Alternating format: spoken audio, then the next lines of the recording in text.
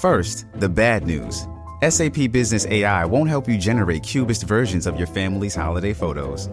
But it will help you understand which supplier is best to help you roll out your plant-based packaging in Southeast Asia, or identify the training your junior project manager needs to rise up the ranks, and automate repetitive tasks while you focus on big innovations, so you can be ready for the next opportunity. Revolutionary technology, real-world results. That's SAP Business AI. Tonight on 360, the latest stop on the former president's road from courthouse to campaign stop and back, how it might play in New Hampshire, whether he can make it lead all the way back to the White House. Also tonight, what happened in the courtroom today is Eugene Carroll, the woman Trump's already been found liable for sexually abusing and defaming, seeks damages. Our reporter was in the room with both of them.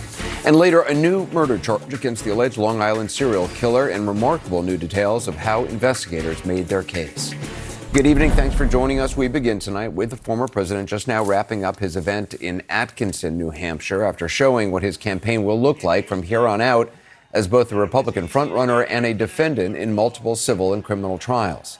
Straight after last night's victory in the Iowa caucuses, he flew from Des Moines to New York to be in court today for jury selection in the penalty phase of Eugene Carroll's federal defamation lawsuit. Now, we're going to talk more about what happened in court later in the broadcast. From there, Trump flew to New Hampshire for tonight's event, where he connected his legal troubles with his political success. They're bullshit indictments, I'll tell you. They're Biden. You know what I call them? I call them, they're Biden indictments. No, they've weaponized the DOJ. They go after their political opponent. Now, in this particular case, didn't work out so well. If I didn't get indicted all these times, and if they didn't unfairly go after, I would have won, but it would have been much closer, I tell you. I don't know if I would have made the trade. I might have just like the position we're in right now. And we're doing very well on that score. Well, this wasn't the first time he's commuted, as it were, between his political and legal worlds. It was, however, the first time he's gotten concrete proof from actual voters, not just campaign donors, that it works. Iowa caucus goers certainly did not mind backing a candidate fresh from one trial, the New York fraud case, on his way to another. And for now, campaigning this way is entirely his choice. As you may know, he does not have to be present in civil cases like the one today or that civil fraud trial, which wrapped up last week. If the former president thought it was hurting his campaign, he'd certainly be entirely within his rights to skip court. He hasn't. Just the opposite. He's embraced his status as a defendant and, by his account, a victim. And he routinely fundraises off it. This is the only person this never happened before, but I go to a lot of courthouses because of Biden, because they're using that for election interference. No modern presidential candidate has ever managed to make his status as a civil and criminal defendant many times over a political and financial asset. Last night, Iowa voters gave it a thumbs up. A week from tonight, we'll see if New Hampshire voters do the same. CNN's Kristen Holmes is traveling with the former president. Joins us now from his event in Atkinson, New Hampshire. So what did he have to say about his opponents tonight? Well, Anderson, unsurprisingly, he spent most of the time attacking Nikki Haley. Now, we have talked about how Haley is trying to say that this is a two-man race, despite the fact that she came in third in Iowa last night. However, to Trump's team, the state of New Hampshire is a two-man race between him and Nikki Haley. Ron DeSantis does not have a robust ground game here, and they have seen Haley ticking up in the polls. So they are doing everything they can to go after her. Listen to just some of what Trump said tonight. As you know, Nikki Haley in particular is counting on the Democrats and liberals to infiltrate your Republican primary. You know that. That's what's happening. You have a group of people coming in that are not Republicans. She came in third, and she lost to not a particularly great candidate, obviously, as you've seen. She lost to somebody that beat her by about 2.5 points, Ron DeSanctimonious. So I'll tell you, we have these two people. We really got to get back on to Biden and beating the Democrats and not wasting a lot of time with these two. So just to be clear, Donald Trump's campaign does not actually believe that Democrats are going to come out and vote for Nikki Haley. In fact, they've actually been watching that registration very carefully. The cutoff was October 6th for people to switch their registration from Democrat to Republican. And they've been watching that only 3,000 people did, which is not something they believe could actually impact the race, despite what Donald Trump says. Now, there is a strategy here, Anderson. They are trying to hit Haley with independents, both conservative and moderate, one, they are attacking her on immigration. That is to shore up Donald Trump's conservative support. They believe that is a key issue among Republicans here in New Hampshire. The other thing they are putting out ads on is her position on Social Security and Medicare. They are hoping that takes some votes away from moderates, because that is something they care about. They know that people are going to show up to vote just against Donald Trump here in New Hampshire, but they're trying to limit how many people do. The former president brought Vivek Ramaswamy out on stage. How helpful does the Trump campaign think he can be in New Hampshire? In terms of how helpful he could be with votes, they really aren't quite sure, but they do believe that every single vote counts, and they believe that about 98% of people who would have gone out to vote for Vivek, if they were going to switch their votes to anyone else in the race, would vote for Donald Trump. Now, I was told 2 weeks ago that we had senior advisors from Donald Trump's team going to events in New Hampshire of Vivek's to see what the momentum was. Now, of course, again, this was 2 weeks ago, but they clearly saw something there in terms of taking votes from Donald Trump. So how much this helps them, they aren't sure, but they do believe that it will help them in some capacity. All right. Kristen Holmes, thanks very much. With me here tonight, three CNN political commentators, Ashley Allison, David Axelrod, who both served in the Obama administration, and former Trump White House Communications Director Alyssa Farr-Griffin. David, I mean, if you are Nikki Haley or Ron DeSantis, do you have any better idea now about how to run against Trump? Yeah, don't do what you did.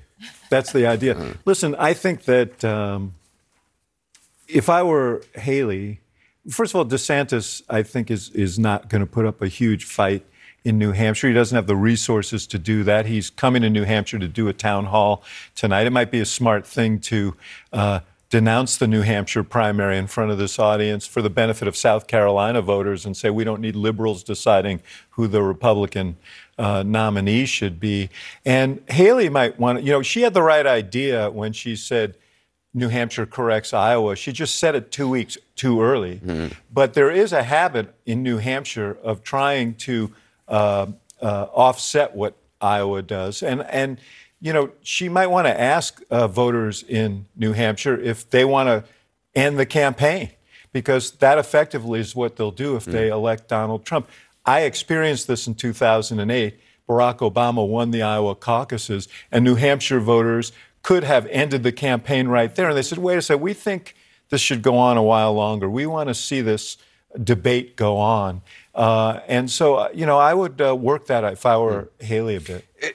Alyssa, do you think it's a smart move for Haley to refuse to debate DeSantis anymore, to say I'll only debate if it's Trump? Yeah, it's the strategically wise move. She needs to say that this is a two-person race. I think last night we all thought it was that's kind of a bold statement when you came in third. But based on how Donald Trump is responding to Nikki Haley, he has been going after her on truth. And that speech tonight in New Hampshire, I think that he thinks it's a two-person race. Actually, in fact, Donald Trump went so far as in his criticism of Nikki Haley, actually praised Ron DeSantis and said he's more MAGA. So his team very much thinks the only threat is Nikki Haley, and their eyes are laser focused on New Hampshire.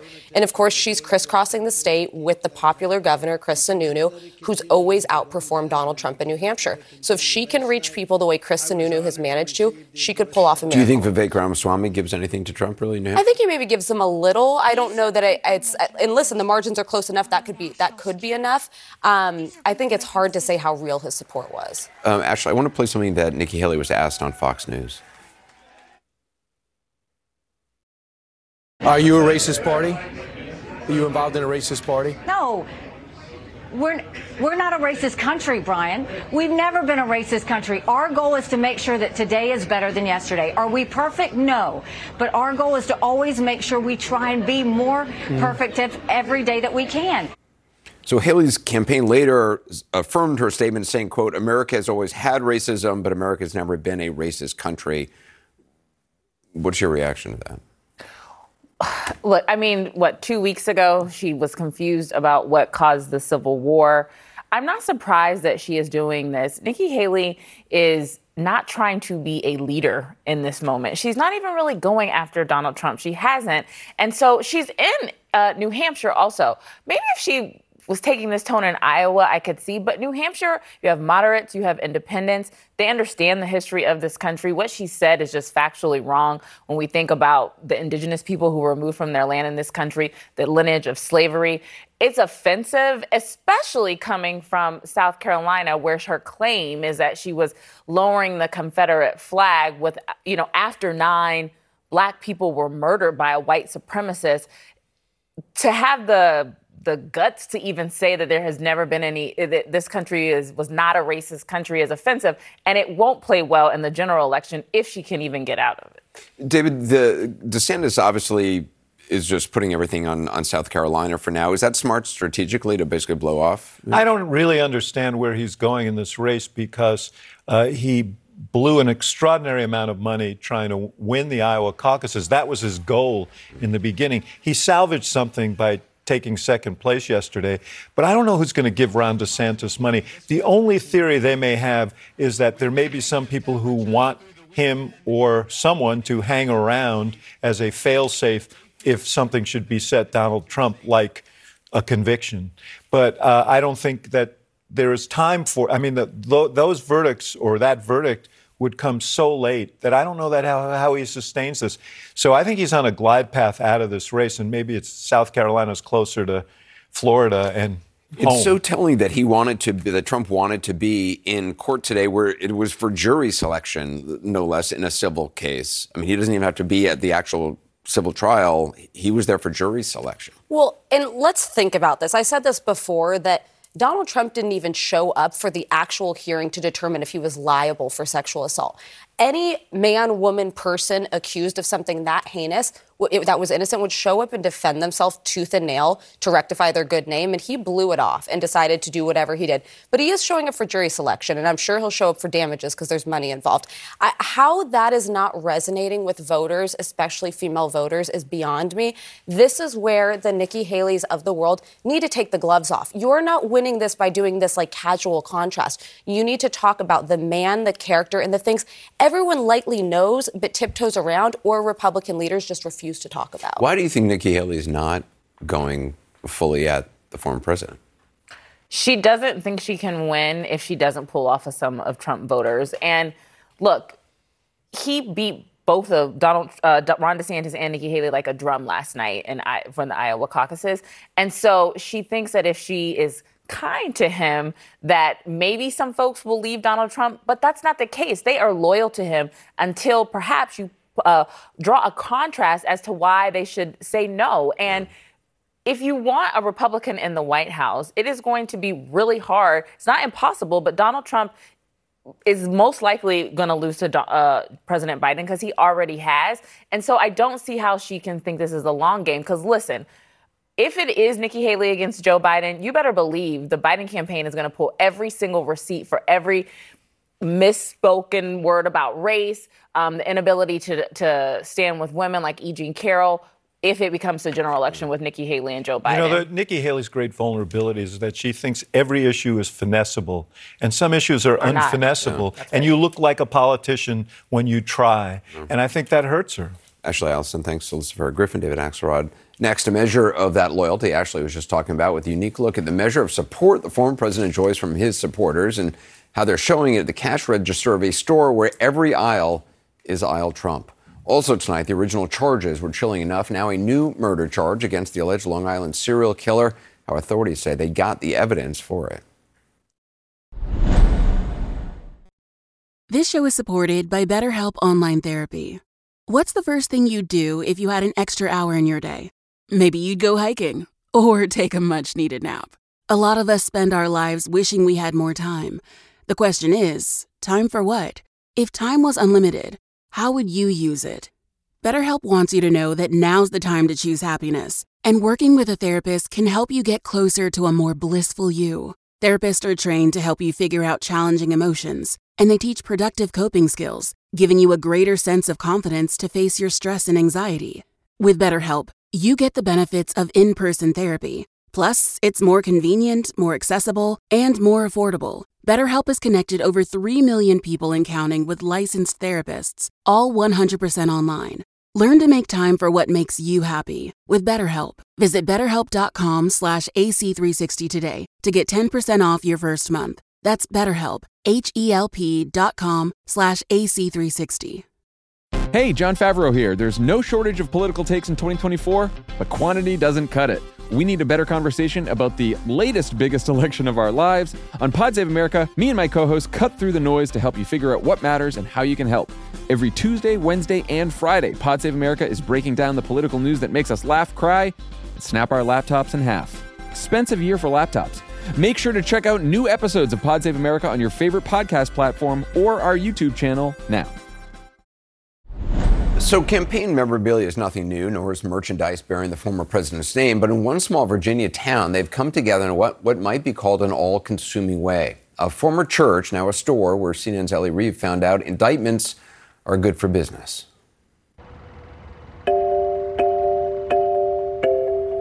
The mugshot was really hot.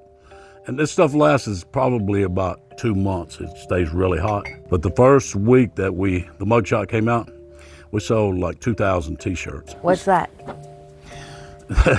That's Trump's balls. Okay. Whitey Taylor runs a busy Trump store in Boone's Mill, a town of fewer than 500 people in southwestern Virginia. We visited a week after Christmas, with the Iowa caucuses just days away. Taylor predicted Trump would win the Republican nomination, and then business would really boom. Can only get these here. How much are $20. $20. Customers were bullish too. What the superfans bought offers some insight into what they want politically.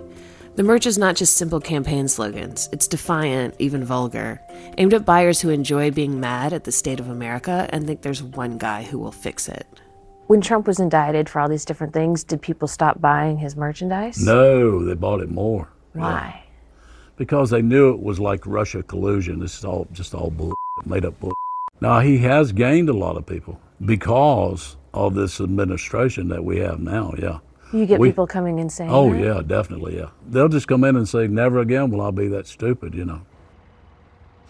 Hi, welcome to the Trump Store. What have you observed about what people are looking for? People want our economy better. They're very scared, I think, because of the way things are going. They feel like where we're at right now is like stagnant. Were you interested in politics before Trump? Yes, and it's strange because I've always been Democrat. Really?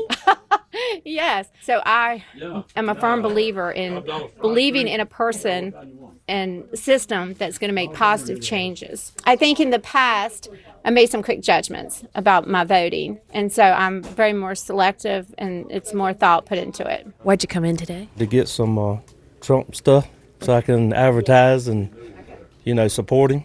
06, 08, I lost everything I had. Yeah. But I barely survived. I don't know how I did, and this is leading up to the same thing again. I often wonder what encourages people to be a Democrat, because I don't see a lot of kindness. I don't see a lot of help for our country, and I see a lot of talk, no action. He got into this business at the very beginning of Trump's takeover of the Republican Party. Taylor's a serial entrepreneur and attention seeker, and he prayed to God to guide him while selling racing merch at the Daytona 500. My son said, Dad, what's God telling you? I said, came in my spirit. He wants me to help Trump. I said, I'm going to order 1,000 T-shirts. He said, Dad, but that's crazy. You know how crazy you get. Just get 100. I said, go big or go home, boy. I said, if God's telling me, we'll sell every one of them. Not, we'll throw them in the trash can and leave. All we had was a white T-shirt. It said, hire the vets, fire the idiots, Trump 2016 on the front, red, white, and blue. And on the back it said, finally someone with balls, Donald J. Trump, okay?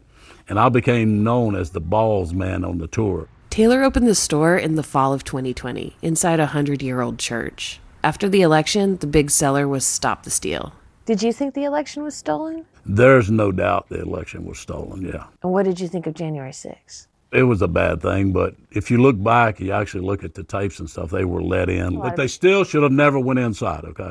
You never go in somebody's house or a house, a public house like that, yeah. Does that complicate what you think of Trump at all, that he... No. Why not? Definitely not, because he definitely didn't tell them to go and storm the house. Would you have any interest in running this store if Trump weren't so controversial?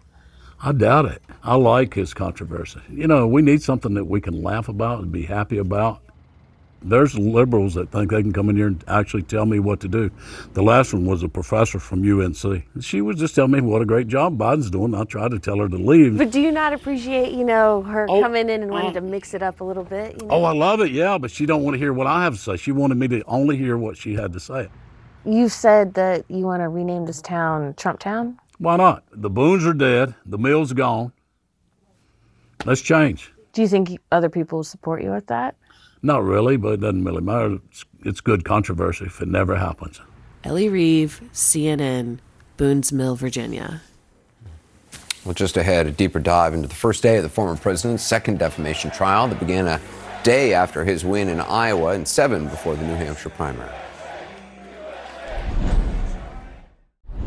Less than 24 hours after the former president wrote election denialism to a resounding win in Iowa, the federal judge in his second defamation trial involving E. Jean Carroll, a woman he was found last year to have sexually abused, asked prospective jurors today if any believed the 2020 election was stolen. 2 of them said yes. Just one of many noteworthy moments on the opening day of a trial that included an appearance by the former president, as you know, not required to be there, but it is part of his campaign now. Plus, more comments by the judge to prospective jurors that as a legal matter, quote, it has been determined already that Mr. Trump did sexually assault Ms. Carroll. Carroll, who testifies tomorrow, is seeking $10 million for defamatory statements made by the former president in 2019. We're joined now by Kara Scannell, who was at the courthouse today, as well as our legal analyst, former federal prosecutor Ellie Honig, and criminal defense attorney Joey Jackson. So what was it like in court, Kara? Well, today begins with jury selection. You have Donald Trump in there with E. Jean Carroll in the same room. They haven't seen each other in decades. And this has been such a major force in Trump's life for the past year with that trial last year, too. So they're sitting just separated by one table. It didn't appear that they made eye contact at any point, but it was certainly, a moment to see them there together. Now, there was this Judge Lewis Kaplan, really runs a tight courtroom. And we saw that right out of the gate with one of Trump's attorneys kind of sparring with him. She wanted the judge to adjourn the trial on Thursday so Trump could attend his mother-in-law's funeral. The judge said, I'm not stopping him from going. She said, well, you're stopping him from coming here. And he's like, I already ruled on this. Argument's over. We're moving on. Now, the judge did say if Trump's defense is ready to rest their case on Thursday and Trump is in Florida, he would let him come to court on Monday to testify, if in fact he does actually testify. But Ellie, him testifying, there's the what he could actually testify to is very limited. Very limited. So the judge here, Judge Kaplan, put very tight restrictions on this. Let's be clear. It's already been established that Donald Trump sexually assaulted E. Jean Carroll and defamed her. And the judge said that was determined last trial. We're not relitigating that. This is only about damages. And so what Judge Kaplan said is if Trump testifies, it can only be about the damages, how much harm was done to E. Jean Carroll. I don't know that Trump would have anything relevant to say on that. And I have to add, I appeared in front of Judge Kaplan a lot of times. You do not mess with Judge Kaplan. So the former president couldn't get up there and testify and say, I didn't do this. Exactly. This is wrong. Right. The only other thing he could say is, I feel bad about what happened. That would be, yeah, in a theoretical, hypothetical that might world. affect the outcome. Exactly. If he could say, this wasn't my intention, my words were misconstrued, I regret this. And somehow that would imply he's guilty, which... I don't think he's the guy to do that. Right. Yeah.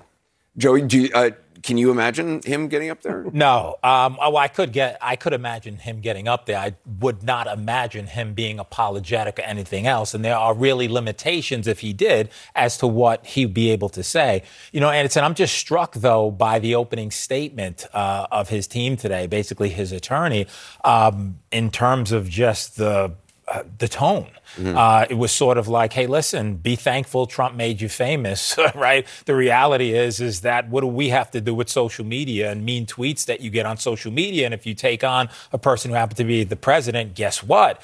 You're in the position you want to be. You're on TV all the time. Emotional pain and damages. What are you talking about? I just was surprised tonally with respect to how it was laid out. And it was clear to me based upon that perhaps they were not playing for those jurors, but playing for those other jurors, which are at home in terms of the electorate, because we do know she serves that role as his spokesperson. Kara, what were your takeaway from the opening statement?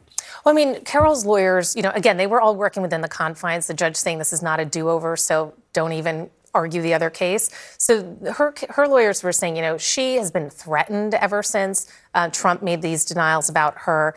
She has lost her career, saying that nothing has stopped Trump because it was just 24 hours after the verdict last year that he was on a CNN town hall repeating the statements that the jury had just found to be defamatory. And they said, as of their count today, Trump posted 22 times today about this case and about E. Jean Carroll. So they're saying, what would it take to stop him, and asking the jury to fine him in damages, a substantial amount, something that would stop him from doing this. Do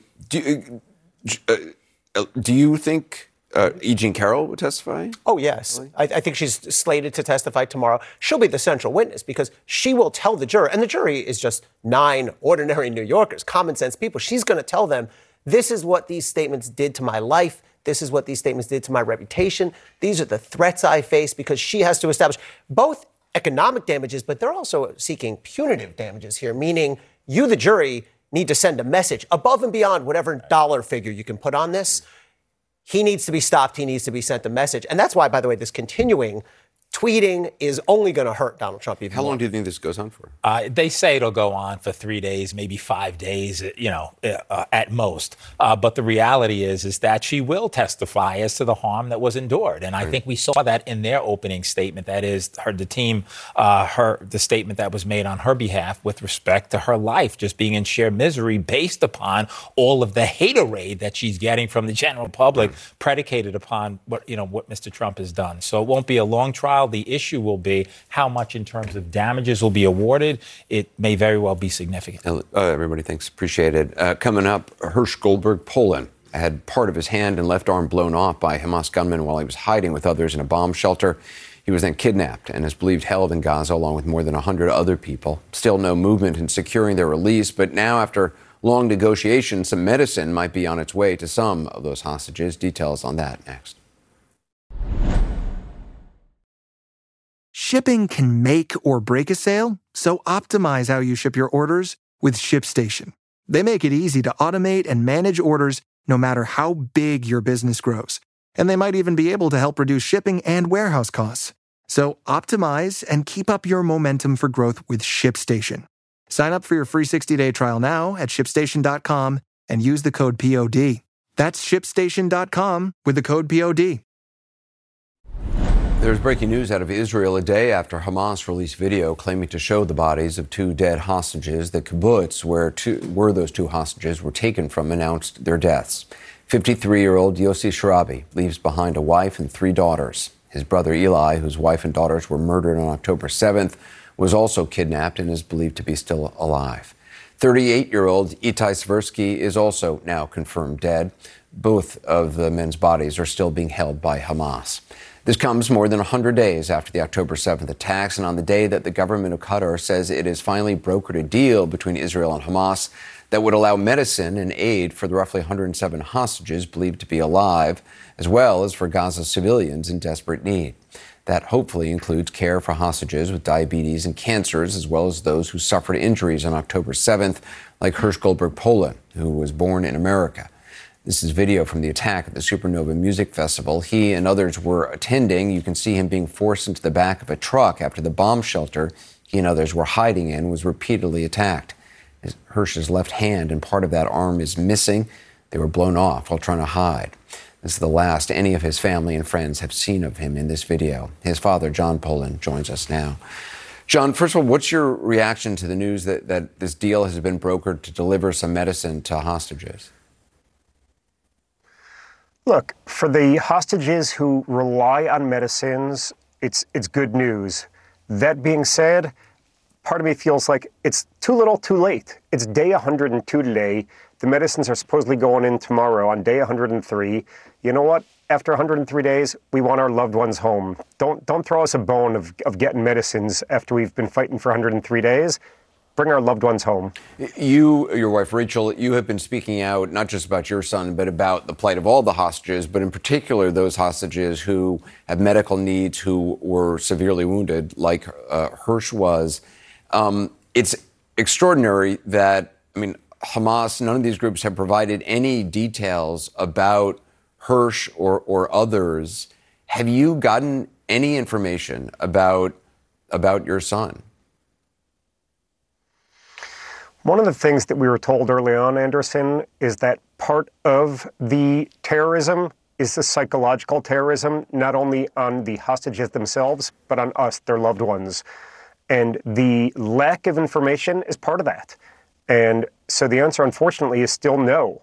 We have the video footage that you just showed, but beyond that, we don't even know if Hersh is still alive. We believe he is, we hope he is, but you know, there are roughly 25 to 30 of the hostages who we now know are dead, and every minute of every day matters a lot, and we're going to keep on fighting until we get all of them home.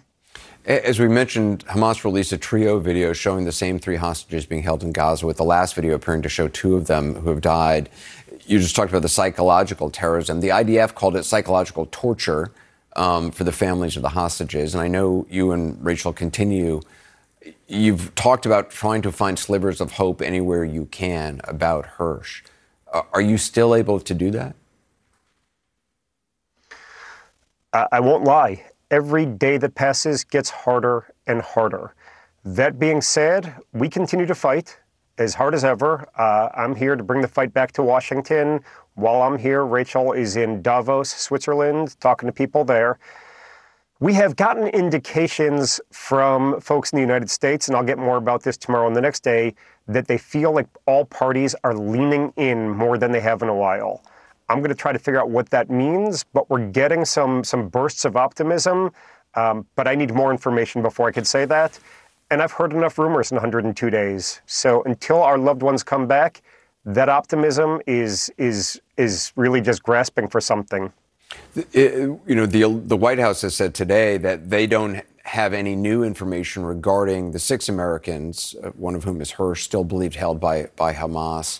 Are you in contact a lot with officials of the U.S. government? I mean, do people from the U.S. government or the IDF, I mean, do they keep you informed as much as possible?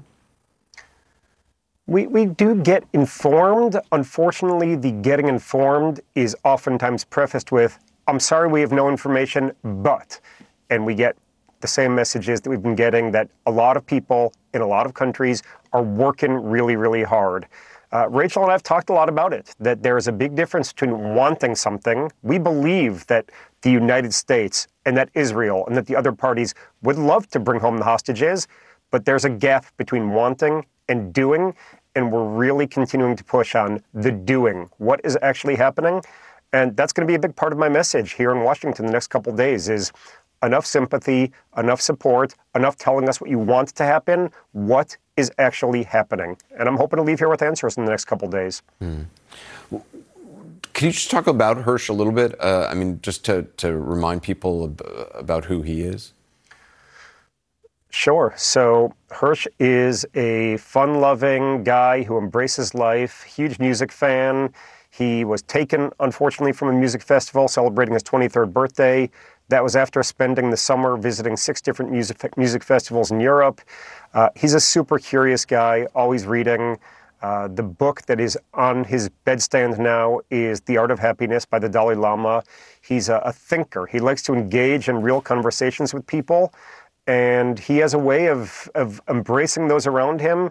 They get to know him, they get to love him. And one of the things that's been heartwarming for us in this terrible 102-day nightmare is how many people from around the world, literally, reach out to us and tell us they met Hersh at a festival, or they've been reading and watching videos about him.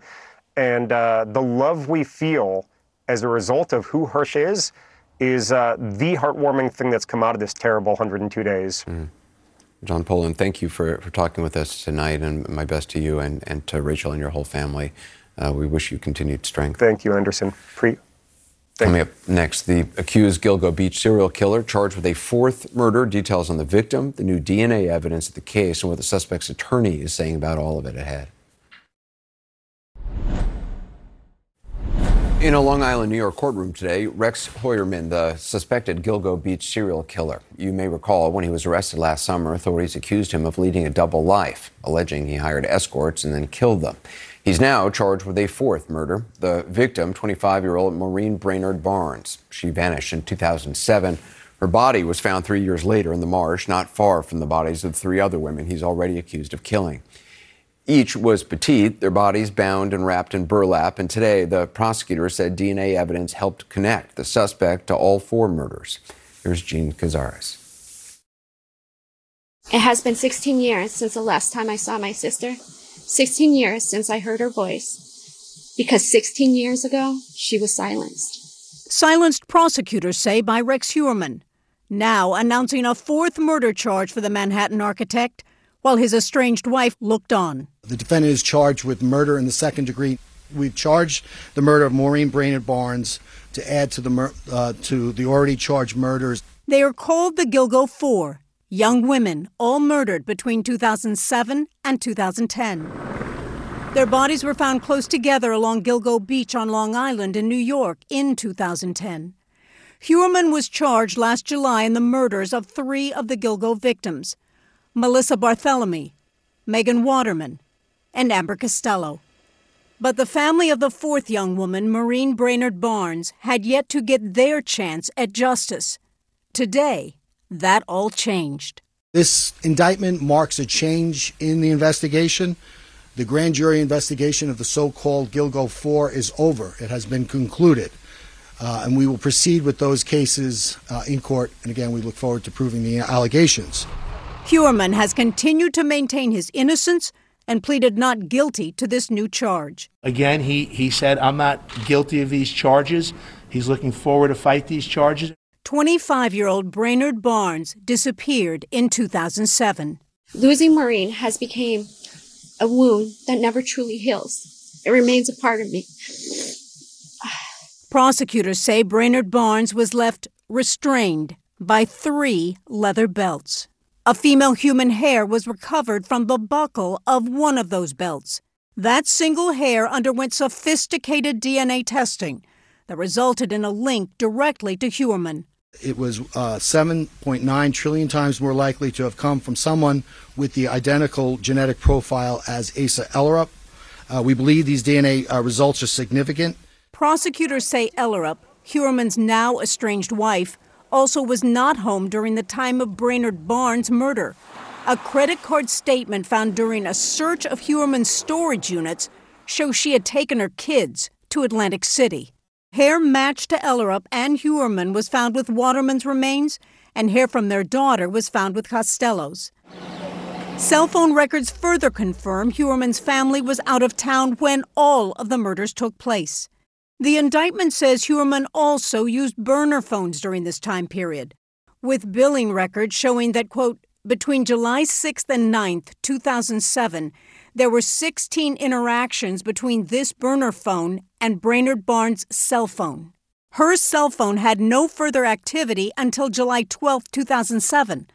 2 outbound calls were made from her cell phone on that date, quote, checking her voicemail from a cell site location near the Long Island Expressway. And Jean Cazares joins us now. Is there any sense of what this accused killer is going to, and what is his defense going to be? Oh, I think it's going to be very aggressive because his attorney today, Michael Brown, had a laundry list of things. First of all, we never knew this. He said that for a year and a half before Rex Heuermann was arrested, that he was surveilled by authorities every day and every night. And he said he's seen all the documentation, and every day and every night he would take the train into New York City, go to his architectural firm, take the train back to Long Island, be with his family all night, and sit on his front porch.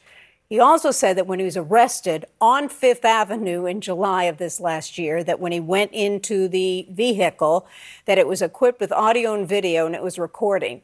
And he said that his reaction was stunned, disbelief, didn't understand what was happening.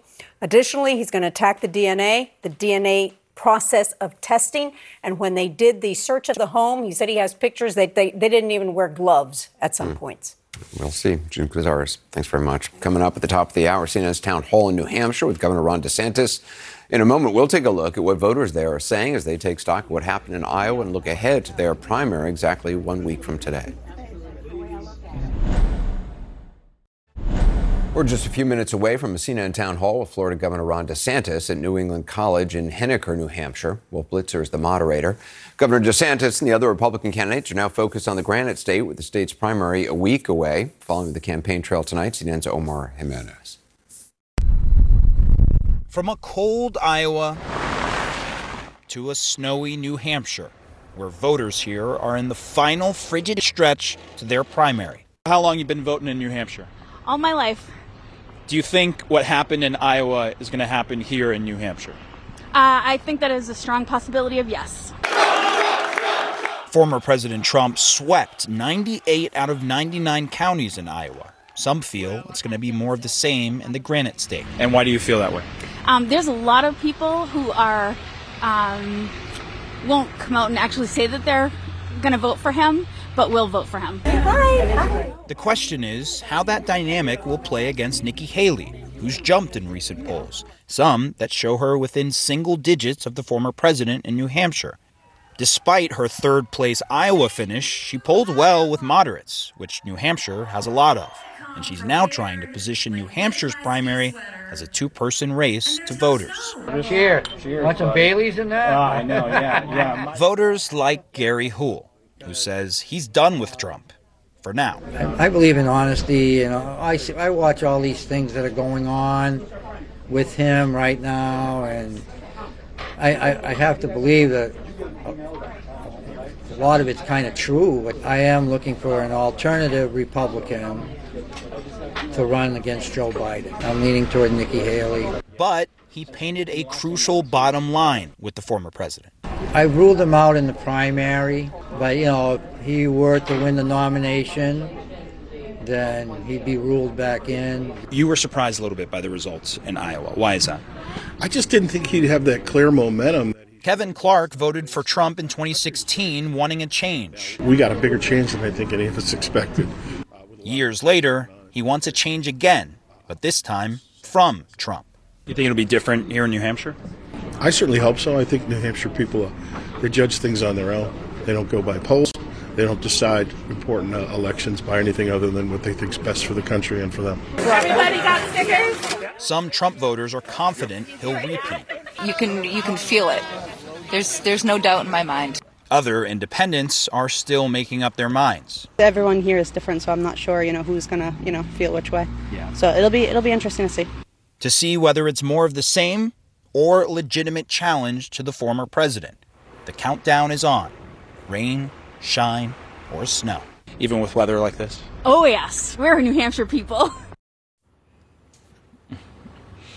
Now, it's a much different voting environment here in New Hampshire than it is in Iowa. For one, a lot more moderates, for who Nikki Haley has polled much more popular with among Republicans, but also independents, or undeclareds as they're called, are able to vote as well, which could provide a boost. And Haley has used all of that, including a third-place finish in Iowa, to claim that it is now a two-person race, while Ron DeSantis is looking for any inroads he can as he started his day in South Carolina, both of them with a pretty steep hill to climb when it comes to the former president. Yeah, certainly. Omar Jimenez, thanks so much. Appreciate it. The CNN Republican Presidential Town Hall with Ron DeSantis starts now.